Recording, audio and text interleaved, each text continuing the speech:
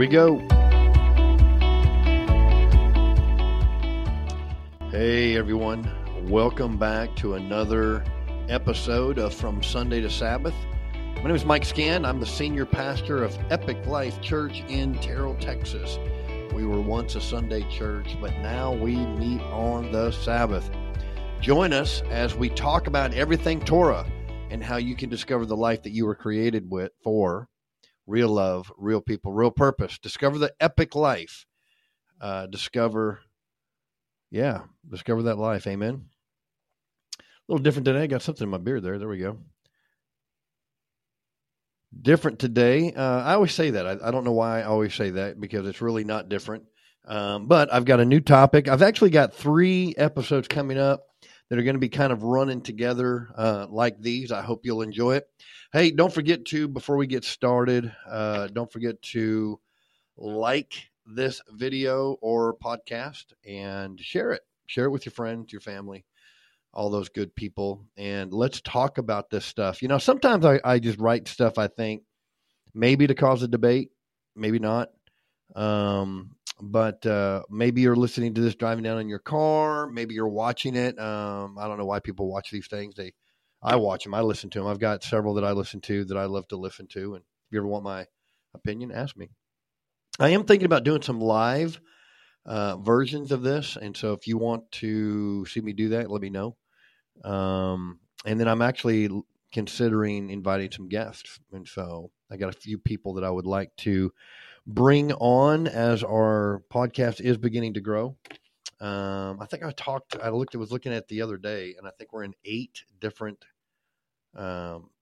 nations, 3 different continents, and like 8 nations, 8 different countries, if you want to say it like that. All over the United States, we're starting to get out, and I'm really excited about this because my hope in, from Sunday to Sabbath is just to kind of talk about, how we got here. And I think some of the pitfalls that we all need to be aware of, and there are a lot of. So today's topic is I want to talk about, you can use 2 titles for this. Like I thought about 2 different ones. The one I have written down is truth versus tradition. And I think a better way to look at it is, truth versus, or tradition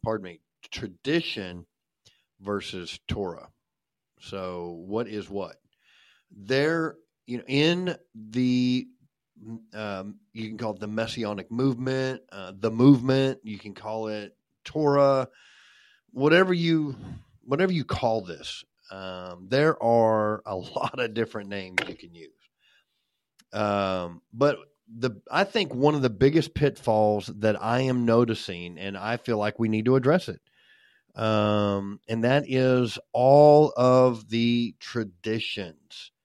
It's interesting because this is exactly what Paul dealt with. This is exactly what Yeshua dealt with, because during those times, people took their traditions and uplifted them above God's commandments. And it's not that, and I want to make sure I say this, that traditions aren't necessarily bad, okay? As long as those traditions don't lead you away from Messiah, right? And if you begin to uphold the tradition over your relationship with Yeshua, you have a problem, okay? Because we don't want that, right? So this is what I want to talk about. I don't know that I'm going to talk about all the traditions. There are a plethora of them. That's my word for the day, plethora. But I want to talk about avoiding getting trapped by the traditions. I had someone even ask me one time after our Sabbath service here at Epic Life.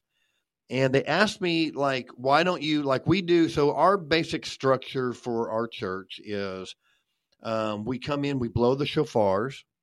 We have one of our speakers. We have about 4 or 5 men that come in and speak on the Parsha, the Torah portion, and just kind of give their insights of what they discovered through that. And I use that primarily as a developer to help men that I see that have a potential of leadership or a potential to be a speaker, to help them develop that. Doesn't mean that they'll always become a leader, and it doesn't mean that they'll always become a speaker, but it is something that I can use to kind of, evaluate them and how they study the word and how they read the Torah. And it's just a really good platform for men in our church. So after the Torah portion, we go into worship. We worship probably, our worship leader is amazing. We do about 5 or 6 songs, I think. And then, and with that, there's dancing that happens in our community, flags and that such. And then after that, I come up, or myself or one of the elders, one of the pastors will come up and deliver kind of the main message. And so our services last typically about 2 hours. Now, why do I tell you all this? Because there are a lot of things that we do within the tradition. Well, let me finish. So after we do the message, after I preach, we have about probably about 5 to 10 minutes of just prayer time. And it may be someone leading. We'll take a couple pastors or elders, and they'll go in the back corners. And if anybody needs prayer, then they're invited to go to them. If they just want to spend time in prayer at their seat, they're more than welcome to do that. Just kind of, letting the Holy Spirit minister to them, and them thinking about, the word, the message, and how it applies to them, and maybe what the Lord may be speaking to them about that. Once that's done, we invite our children in, and we do the hoopah. We have a big hoopah, and all of our children come up underneath the hoopah, and I usually recite a blessing over them. I pray over them and then recite a blessing, and then they go sit down with their parents. And after they do that, we do the Aaronic blessing in English and Hebrew, and then I do the Oneg blessing. And so, as you can see, just simply by what I'm telling you about our services, there's a lot of tradition in it. So the question then would become, which part of what we do in our service is like commanded? Which part? And really, technically, the only part that's actually commanded is the reading of God's word, the Torah, whether it's the Torah portion or whether it's the message. Everything that you do in church today, and every church you go to, has its own tradition, and they will fight tooth and nail for it. Matter of fact, I used to belong to a church, and they may be listening, and they were a cool church. They meant well. I mean, they totally did. The problem, and they would say, one of the things they would say is no perfect people, right? And we're not going to be like every other church. And the problem with that is they guarded that so much that they became, that's what they became. Like, we're not going to, they became that. They protected not being perfect, or we're going to be, or our rock music or our whatever, that they became that. And it really isn't about discipleship anymore. We use these clever little sayings inside our church, like ours is. We just said it in the announcement, in the intro, no perfect people, come and discover the life you're created to live, the epic life. And so that's kind of our theme, that, it's part of our mission, our vision, is to help people to discover this life that we're living, and live the epic life, what this life is about, what God called, not in this world type life, but in the life we were created to live.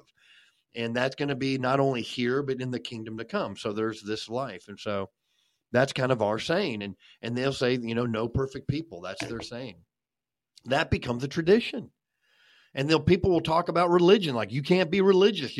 We're anti-religion, but you're not, because your very faith is by definition a religion.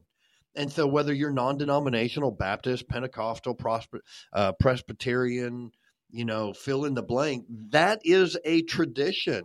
And what happens is, when we come into God's word, a couple of things begin to happen. Number one, right, is we begin to look at scripture through our traditions, or where we're confronted by God's Torah. This is what happened in Jesus' day. We're going to read scripture here in a minute. What happened is that they upheld the tradition over the commandments of God. So I want to talk about some of this. So, whether when you begin to venture into Torah, and you begin to kind of live this life, that you begin to discover this stuff, and it's It's so freeing. It's so relieving because it gives you the why, right? Why did Yeshua die? He died to restore us back into a right relationship with the Father, with Yahweh. And so when you look at that and you go, wow, that's pretty powerful. And here's the thing that everybody says, well, now how do I live? That's where the Torah becomes so amazing because it's telling you how we are to live. And I'm going to do another talk. I won't do it today. I will try not to do it today, but a talk about the difference between justification and sanctification. I think that's where a lot of Christians get confused when you start talking to them and tell you, hey, we follow the Torah, and they'll say something, well, we're free from the law. We're free from the law. We're free from the law. That's what they would say. But I think there's a misunderstanding, and I think the misunderstanding falls into the idea of justification for sanctification. But that's not today. This is dealing with, avoiding getting trapped in tradition. So when I preach also, and matter of fact, all of our ordained pastors do this, we wear a tallit. We wear a tallit around our shoulders. And it's not commanded that we have to do this, right? Are you commanded to wear tzitzit? Yes, that's a commandment. Are you commanded to wear a tallit? No. The tallit has tzitzit on it, and so sometimes people use that to have the fringes on them. But the tallit itself is not commanded. A kuppah or huppah, right? A kuppah that you wear on top of your head. All tradition, right? So there's so many things you've got to wrestle with and decide what's tradition and what's truth. Again, there's nothing wrong with the traditions as long as those traditions aren't leading you away from truth, which is Messiah. So whether you should or shouldn't wear a tallit, whether you should or shouldn't wear a kippah, the lighting of candles. My wife and I on Shabbat evening, we light candles. Maybe you do the same. Some of you just sit down and have dinner. Some of you don't do anything different on Friday night as you bring in the Shabbat. My wife and I have decided for our tradition that we want to make it very, very special. We want it to mean something and make it different than the rest of the week. It's a Shabbat. It's God's holy day. And so we try to make it important. But if you go into an Orthodox believer's home, it's going to look completely different, and they'll do the same rituals and they'll do things that are very traditional. It doesn't mean those things are wrong, but is it leading them to Messiah? Now, all of these, like we even recite the Shema, right? So we do the Shema in our service, the Shema, Shema Israel, Adonai Eloheinu, Adonai Echad. And then we run through Deuteronomy chapter 5, and we read some verses that talk about the Shema, right? We say these things. Nothing wrong with those. And they're not salvational. I think that's what it comes down to. And that's why this podcast exists, the Sunday to Sabbath, is to help people kind of work through this stuff. It isn't, I don't, and here's the other thing, I don't have all the answers as I'm still learning what it means to walk in this room. And I think a lot of the traditions are this. Most of the traditions that are found within a Torah movement or the community is simply to help us connect on a deeper level with our Jewish brothers and sisters. That's it. And that's really what these traditions are for. I wear a tallit for that reason. I wear a kippah when I'm studying. We do the Shema. We don't break the bread when we do the oneg blessing, right? There's no commandment that we're supposed to do an oneg blessing. Some of you that are in different countries, maybe you're going, what is an oneg? Well, an oneg means to delight. It's oneg Shabbat. And so it's delighting in the Shabbat. One of the things we do is after all of our worship and all of our, our service, then we stay and we pull out tables and we eat and we fellowship, and that can run till about 4 or 5 o'clock. There's no commandment to do that. We do it because we want to build community within our community. And it is absolutely paramount because really, if you're listening, that's probably one of the number one desires that people have. And that is the desire to be in community. And we're discovering here in Texas, you can't do this alone. And people are tired of doing it alone. They're tired of meeting in their homes with 2 or 3 families, maybe, who may or may not show up. and not building authentic relationships. Yeah, you have your couple of groups and you bounce from house to house, but that's not the church. That's not the church. And these two families, they're not really serving in their gifting and their call. They're not preaching. They're not evangelizing. They're not doing, these things. And so it really just becomes where there's something missing. And it is. Now, it's not to say that meeting in your home is wrong, but meeting in your home only and not gathering outside with the community, that's a problem because that goes against what Torah says. It's a holy convocation. It means to be called out as an assembly. So you're to assemble yourself together in a place that's been selected as a gathering of believers. And so when you're at home, it's really hard to do that. And I think some Torah people have used that as an excuse to not gather because, well, they went to a church and the church didn't accept them. So they started gathering in their home. But if you have an opportunity to gather with a larger community, a church, a ecclesia, you should do it.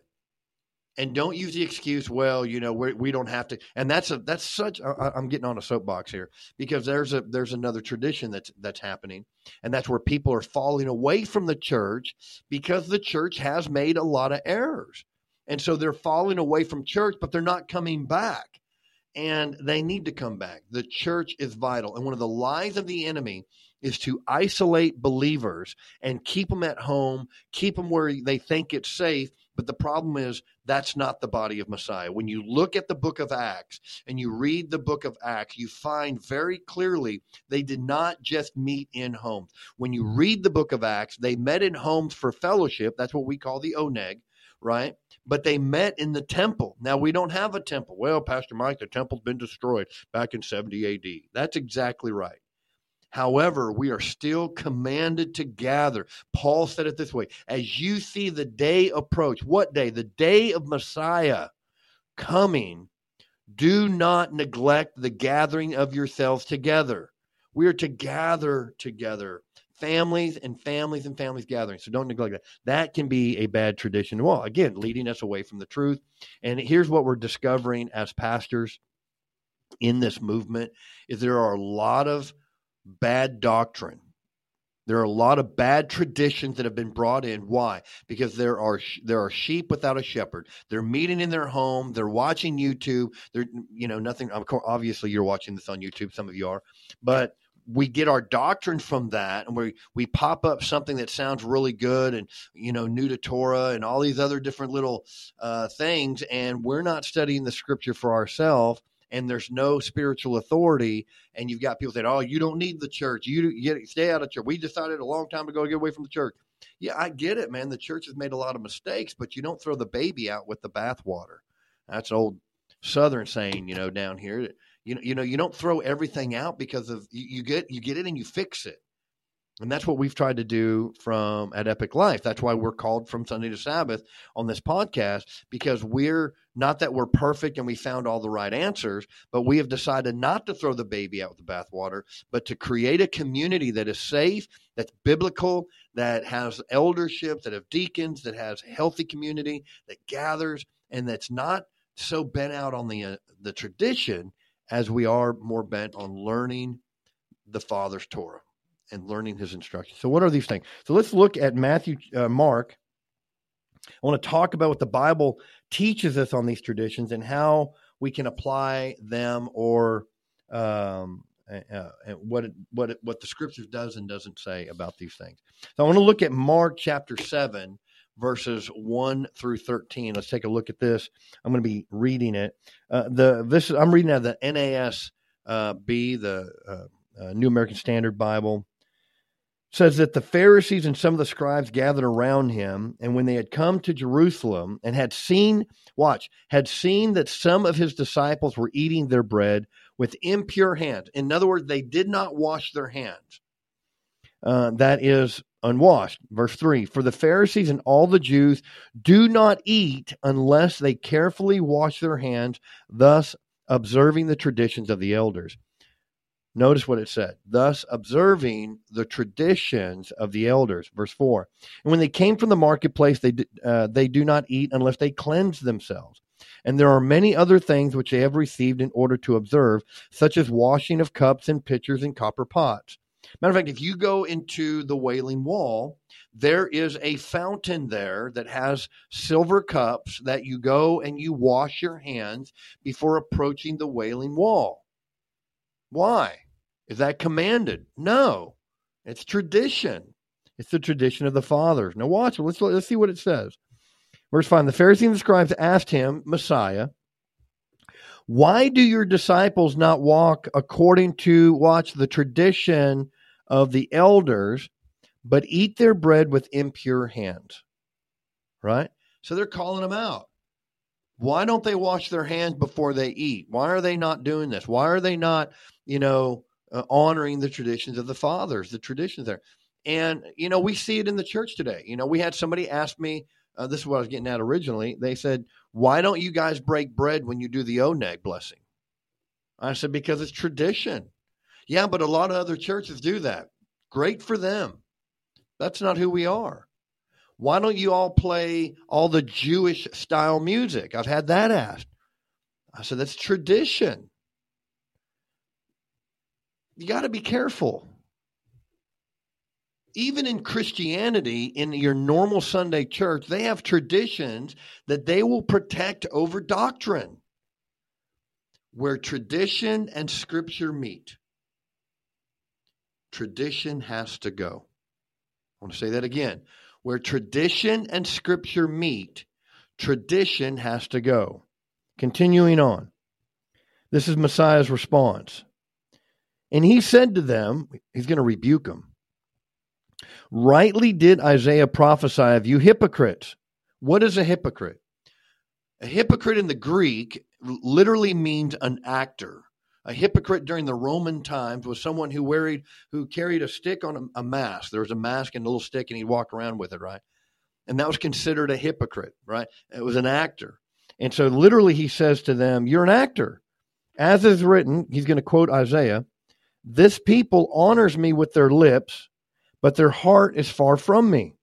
But in vain do they worship me, teaching as doctrines the precepts of men. You need to hear that again. This is Jesus' rebuke, quoting the book of Isaiah. He said, but in vain do they worship me, teaching as doctrine the precepts of men. This is the issue that we find in some Torah movements, in some Torah teachers, in a lot of the messianic movement. There is a lot of this. Definitely a lot in the Orthodox Judaism, and definitely in the Christian church. It's everywhere. It's a cancer. And we protect our tradition over doctrine. Verse 8 goes on, neglecting the commandment of God, you hold to the tradition of men. See what we're talking about? Jesus tells them, look, you'd rather break the commandments of God rather than break the traditions of men. Verse 9, he was also saying to them, you are experts at setting aside the commandment of God in order to keep the tradition. For Moses said, honor your father and your mother. Now Jesus is going to give an example of what they're doing. And he who speaks evil of father or mother is to be put to death. So with the very first promise within the Ten Commandments, the very first commandment that has a promise in it is to honor your father and mother, for in so you will have long life on this earth. Now watch what the Pharisees do, though. Jesus calls them out. But you say, if a man says to his father or mother, whatever I have that would help you is Corban, that is to say, given to God. In other words, instead of helping mom and dad and honoring them, they take it and give it to God and say, well, we're honoring God. And God said, wait a minute, you're supposed to honor your mother and father. Verse 12, you no longer permit him to do anything for his father or his mother, thus invalidating the word of God. So the people would come and they'd have this treasure, or they'd have finance, or they'd have money, or they have whatever. And rather than them go and help their mother and father who may not be doing very well, these Pharisees and these teachers would say, well, give it to God. That belongs to God. And they would think themselves to do that. Why? Because they wanted it. So Jesus is rebuking them. You no longer permit him to do anything for his father or mother, thus invalidating the word of God by your tradition, which you have handed down, and you do many things such as this.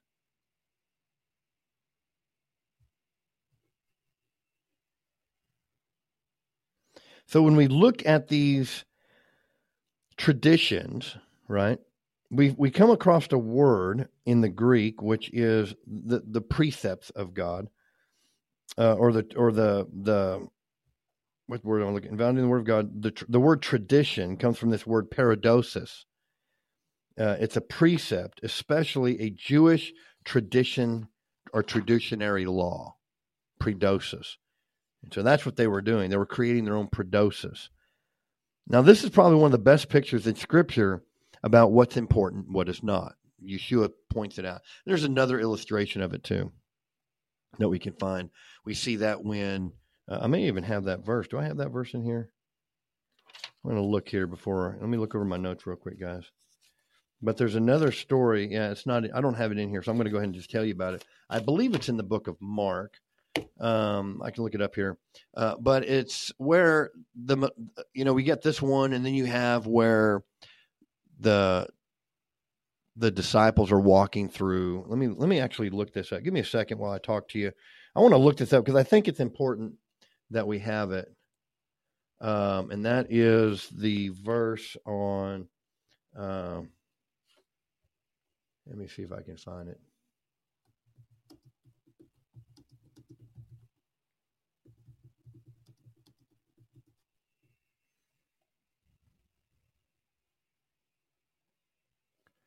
Let me see here. It is, I believe it's Mark.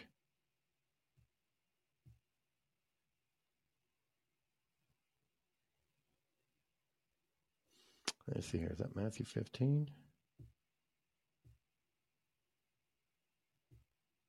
Yeah, it's still Matthew 15 right there. That's where we're at right now. Anyhow, I believe it's in the book of Mark, and it's talking about the disciples were walking through the field, and they were picking the grain, the wheat grain, off the heads of the grain, and they were eating while they were walking through. And so, again, the Pharisees kind of try to rebuke Jesus and say, hey, look, don't you care that they're breaking the traditions? They're eating, or they thought they were breaking the Sabbath, right? And Yeshua just basically turns to them and says, but you break the commandments of God. Same thing, right? So the Pharisees or the scribes or the leaders were worried about them breaking tradition, and Jesus had turned them. And that's the whole reason why. Do you understand? This is the reason why Jesus came. This is why Matthew 7, is it Matthew 17, verse, Matthew 7, verse 5 or whatever it was, 17 through 23, right? Why he says what he said, or Matthew 5, 17 through 23. That's why he said what he said. Do not think that I came to abolish the Torah, for I did not come to abolish, but I came to fulfill, to bring to full expression, right? To show you what it looks like, what the real Torah means. Because tradition had come out, and tradition was what everybody was doing. They weren't obeying God's commandments. And the Pharisees and these religious leaders had perverted what it meant to follow God, so much so that Jesus had to come and die. And that's exactly why he came. It's exactly what Paul deals with in the book of Galatians when we see him going back into Galatia, writing the letters, because him and Barnabas had gone into Galatia, preached the gospel, people were getting saved. And what happened? Men were coming behind them, telling them, well, you got to be circumcised in the flesh if you're really going to be in. Tradition. Jesus came and broke the traditions, guys. Let's not get bound up again by these things. Are any of these things wrong? No, is it wrong? Let me ask you this. Is it wrong to wash your hands before you eat? Absolutely not. But does that make you spiritually unclean? Absolutely not. It makes you gross. Praise the Lord. Now, here we go. So when one comes to Torah, they're going to begin to see two Torahs. This is the problem that we have even today. The written Torah and the oral Torah. The oral Torah, which was passed down from Moses to the rabbis, and then the written Torah, which was given to us by God, right? And I want to emphasize something here. There's nothing wrong with some of these traditions. I've got to say that again. I know I've said it 3 or 4 times already, but I'm going to probably say it even more. For instance, one of the traditions was you had to pray 3 times a day. I still think you should do that. Is that a commandment? Are we commanded? No, it says pray without ceasing, right? So if you pray 3 times a day, does that make you religious? No. Makes you pretty faithful. But if you don't pray 3 times a day, so you got a guy over here who prays 3 times a day and you got a guy over here who doesn't, does that make them unfaithful? No, not commanded. We're told to pray without ceasing. This law was created with good intentions, but when we cross the line to think that somehow we are more saved or more righteous than someone else because they pray 3 times a day, or because they wear a tallit, or because they wear a kippah, or because they break bread and do the Shema and they're more spiritual, we have a problem, right? So that's what, if you're new into Torah, this is the things that you need to guard against, some of these things, right? So we understand that most of the traditions are not, and I've used this word before, I want to use it again, are not halakha. They're not commandments. Halakha kind of means the way one should walk or live their life. Like as Christians, there are halakha. You may not admit it because you don't want to think you're Jewish, which it's weird because you follow a Jewish rabbi, you read a Jewish book, right? But you're not Jewish. Halakha is often translated as Jewish law, although a more literal translation of it might be the way to behave or the way of walking. The word is derived from the root, which means to behave, also means to go or to walk. So we all have a halakha, right? Jesus sat down and gave halakha when he preached the Sermon on the Mount. He was teaching us the way as believers and followers of him that we are to live our life.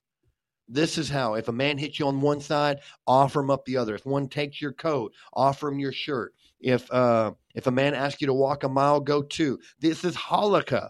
This is the way we are supposed to walk. If bless your enemies, do not curse them. Right? This is halakha. So we have halakha. We have things that we're commanded to do to walk as followers of Messiah. And as followers of Yeshua, there is halakha, a way that we should walk as believers. This is the missing piece when it comes to Christians knowing something is missing in their Christian faith. I just heard a speaker say the other day, when you commit to Jesus and you follow Jesus with all your heart, you're going to face persecution. But here's the problem. He never tells you what that looks like. They can't tell you what you look. If you take the Torah away, you cannot show someone how to walk as Christ. Because Christ followed the Torah. And this is one of the other problems when people start teaching against it. So we try to improvise, right? So as Christians, we're told we're to have a new behavior, but no one really knows what that means. So we try to improvise, right? How do we do that? By telling the listeners to just love God. But what does that mean or even look like? This is where our Torah comes in. The Torah is the center of, after you come to know Messiah, the Torah should be the center of your life. And I think there may be some misguiding because we think Torah simply means law. And it doesn't just mean law. It means God's instructions, right? When we understand that God has instructions for us to live by, that changes everything. And we're to follow those instructions. We're to follow his teachings so that we can live out the life we were created to live. Amen?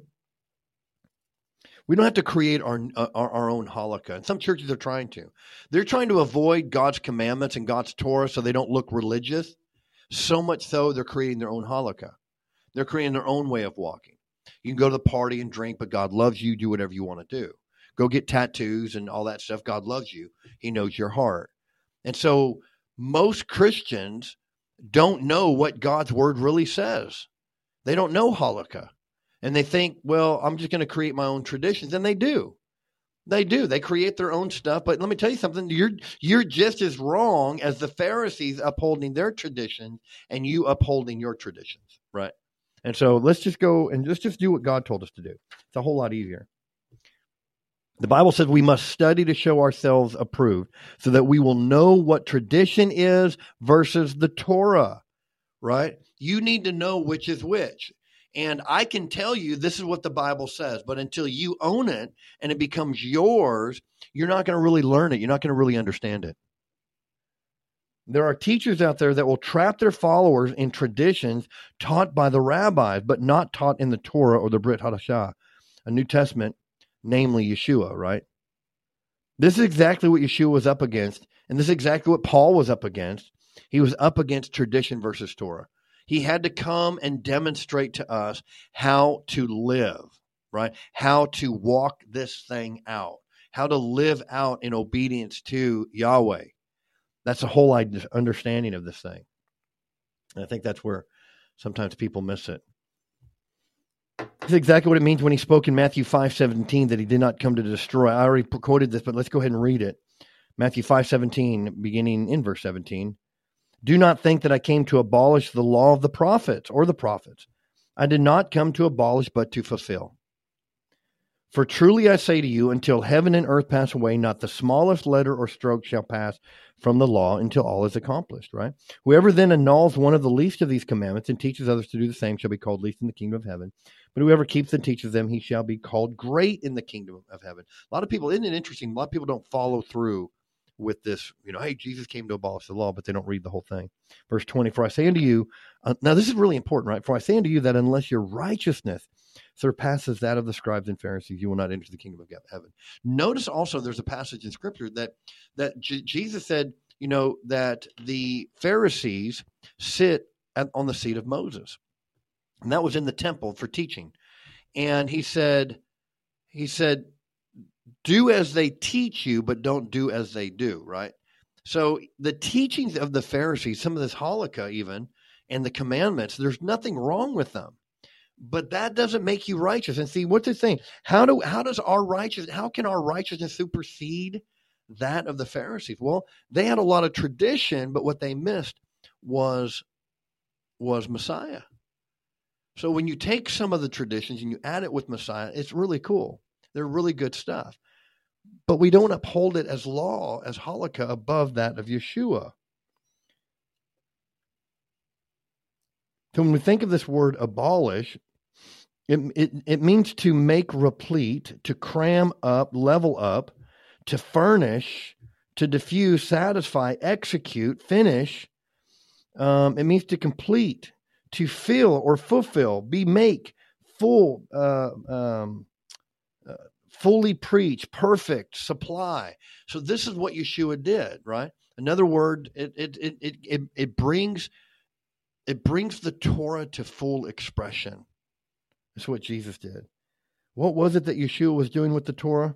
He wasn't doing away with it, but rather he was satisfying it. Remember, he comes in, he's perfect. What needed to be satisfied with the law? The punishment. Someone had to die. Jesus did. You didn't. I don't. If we believe in Messiah and we've repented of sin. Amen. It goes on to say, not doing away with it, but rather satisfying it. What was needed to satisfy Torah? Just put this at a sacrifice. Yeshua was telling his hearers that that a sacrifice was needed for the breaking of the Torah. That's what he's telling them. This may have been the reason for such hostility from the scribes and teachers, and why they were angry with him. They would lose their status with the people because of their traditions that they prided themselves. We were commanded to wear tzitzits, right? If you didn't know that, we are, as followers of Christ, we're to wear tzitzits. But the Pharisees and the scribes, what they do, they made these really long tzitzits so that everybody could see them and think, oh my gosh, these guys are so righteous. They're so much better than we are. But you are commanded to do it. You are to wear them. See, Yeshua came not just for our salvation, but to get us back on track with Yahweh and show us how to live for Yahweh.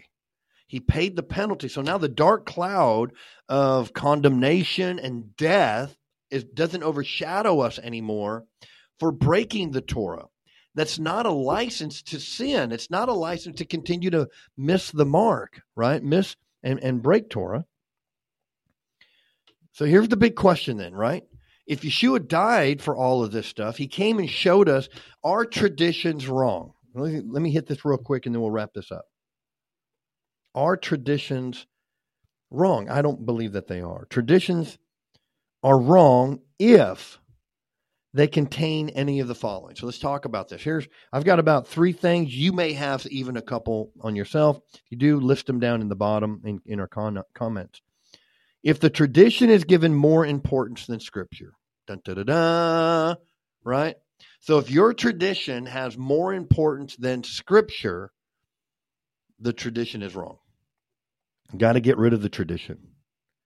if it leads you away from Messiah, this is one of the things we see that happen in the Torah movement. And I think I've said this before. I may have even said it on my last podcast. That if you are, if a lot of people start out over here, like think of it as a pendulum, right? Left to right. And if you're on the left side, it's all grace. And on the right side is all Torah, all law. And a lot of people, man, start out over here on this grace side. And they find Jesus, right? And they realize that their sins are forgiven. And they're like, praise God. They go to church and they hear this powerful message or an inspirational message, or they hear a song and it touches them. And they vow, man, I am going to change my life, man. I'm going to do things differently. And so they get this grace and God's unmerited favor. God has forgiven you. God loves you. And Jesus died on the cross for your sin. Just believe in him and you'll be saved. So a lot of people make their entryway that way right there. Most of us have done that, right? And then they swing and something happens and they begin to discover Torah, right? Some do, some don't. And on this Torah side, they're like, wow, this is awesome.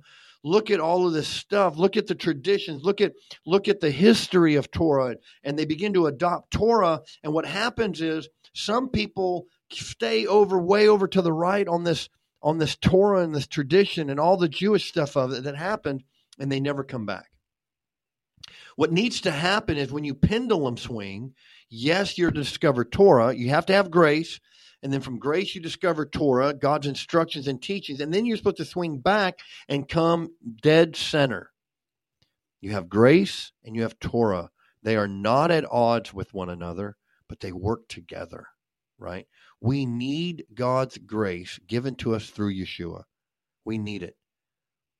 We needed to be restored back to the Father. How?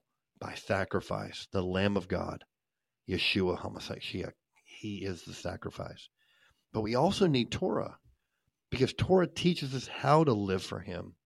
It tells us what pleases our Father. It's not about religion, right? This is about relationship. We'll talk more about that in my next episode on justification and sanctification. The last thing that I have down here is if it becomes a point of measurement for one's salvation and one's maturity in the faith. So we get rid of tradition if wearing a tallit, being able to speak Hebrew, wearing your long tzitzits, going to any of that. If any of that becomes a measurement, right, for your spiritual maturity, then it's wrong. And the tradition has to go. Our measure of maturity is found within Scripture. Number one, Jesus said, if any want to be great among you, serve, right? We have the fruits of the Spirit: love, joy, peace, gentleness, meekness, long-suffering, self-control, kindness, gentleness, and I'm sure I missed one, right? So you have all of these. These are signs of maturity in the faith. Loving one another. By this, all men will know that you are my Kohanim. You are my disciples if you love one another. Right? So we have things in Scripture that tells us what spiritual maturity look like. None of them have to do with tradition.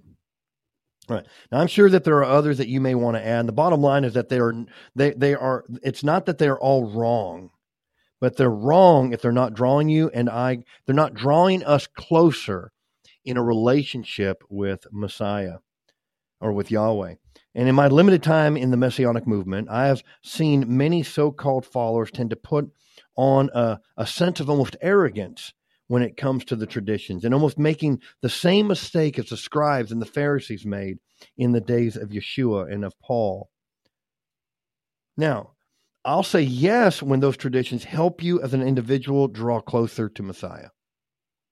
So if you have traditions, if you do certain things, maybe one of your traditions is you have to wake up at 4 a.m.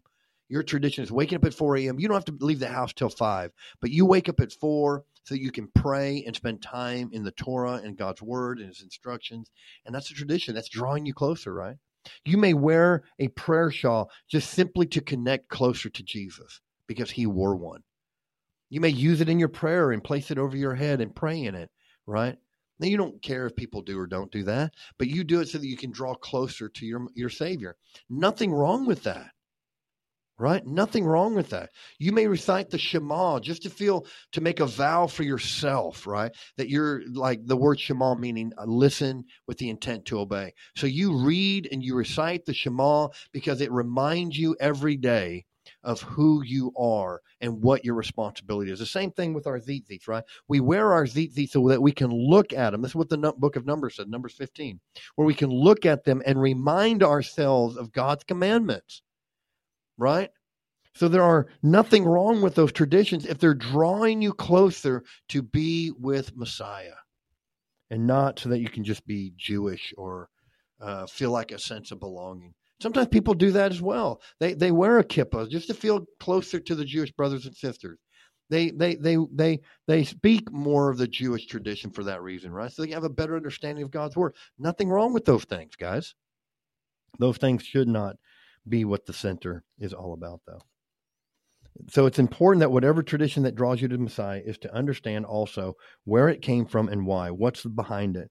Many of the so-called elements we tend to gravitate towards in the Messianic church come from the Jewish people, which means they come from the rabbis. And many bring those into their lives to feel closer to the roots of their faith and the Jewish people. And there's absolutely, again, nothing wrong with that, so long as you are not placing those same traditions as halakha on other people, or as Messiah said, yokes upon the people which they themselves could not even carry. Right?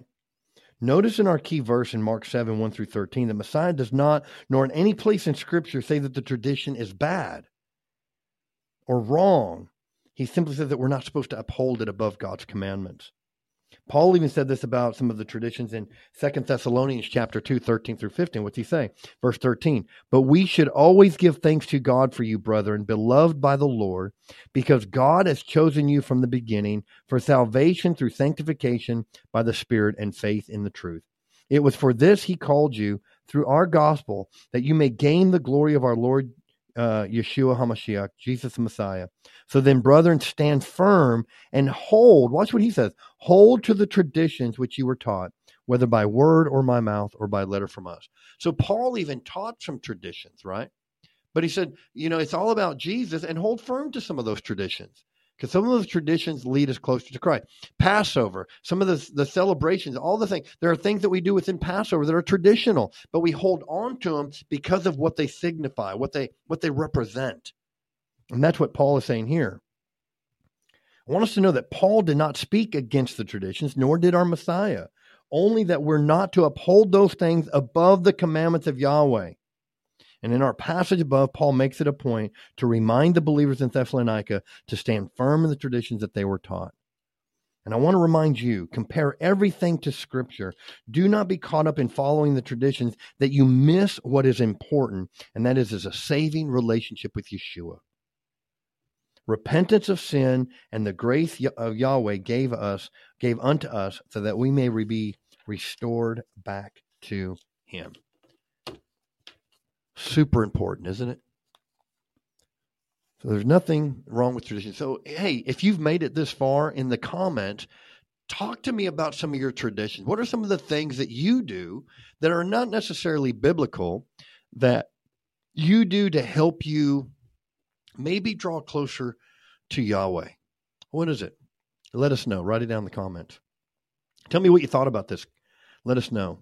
My hope for you is that you experience the epic life that's found only in a relationship with Yeshua, Jesus. It's the only thing that matters. Be careful of your traditions. Enjoy your traditions. I have family traditions all the time. Like we celebrate Thanksgiving, and I heard a couple Christians say, and some followers, say, well, that's pagan. No, it's not. It's not paganism. It started a long time. It has nothing to do with paganism. Okay. I know we think it is, but it doesn't. We all have our thing, right, that we do. And so just be careful. Guard your heart, guard your life so that you can live out the life that you were created for, and follow after Messiah, Yeshua, who is the author and the finisher of our faith, man. Don't give up on who he is and what he has for your life. He is what matters. discovering Him leads you into the life you're created. It helps you live out the epic life. I hope you'll join us again next time, as we're going to talk about our next episode. We're going to talk about sanctification and justification and what that looks like. I love you. It's Pastor Mike. This has been another episode of From Sunday to Sabbath. We'll see you next time.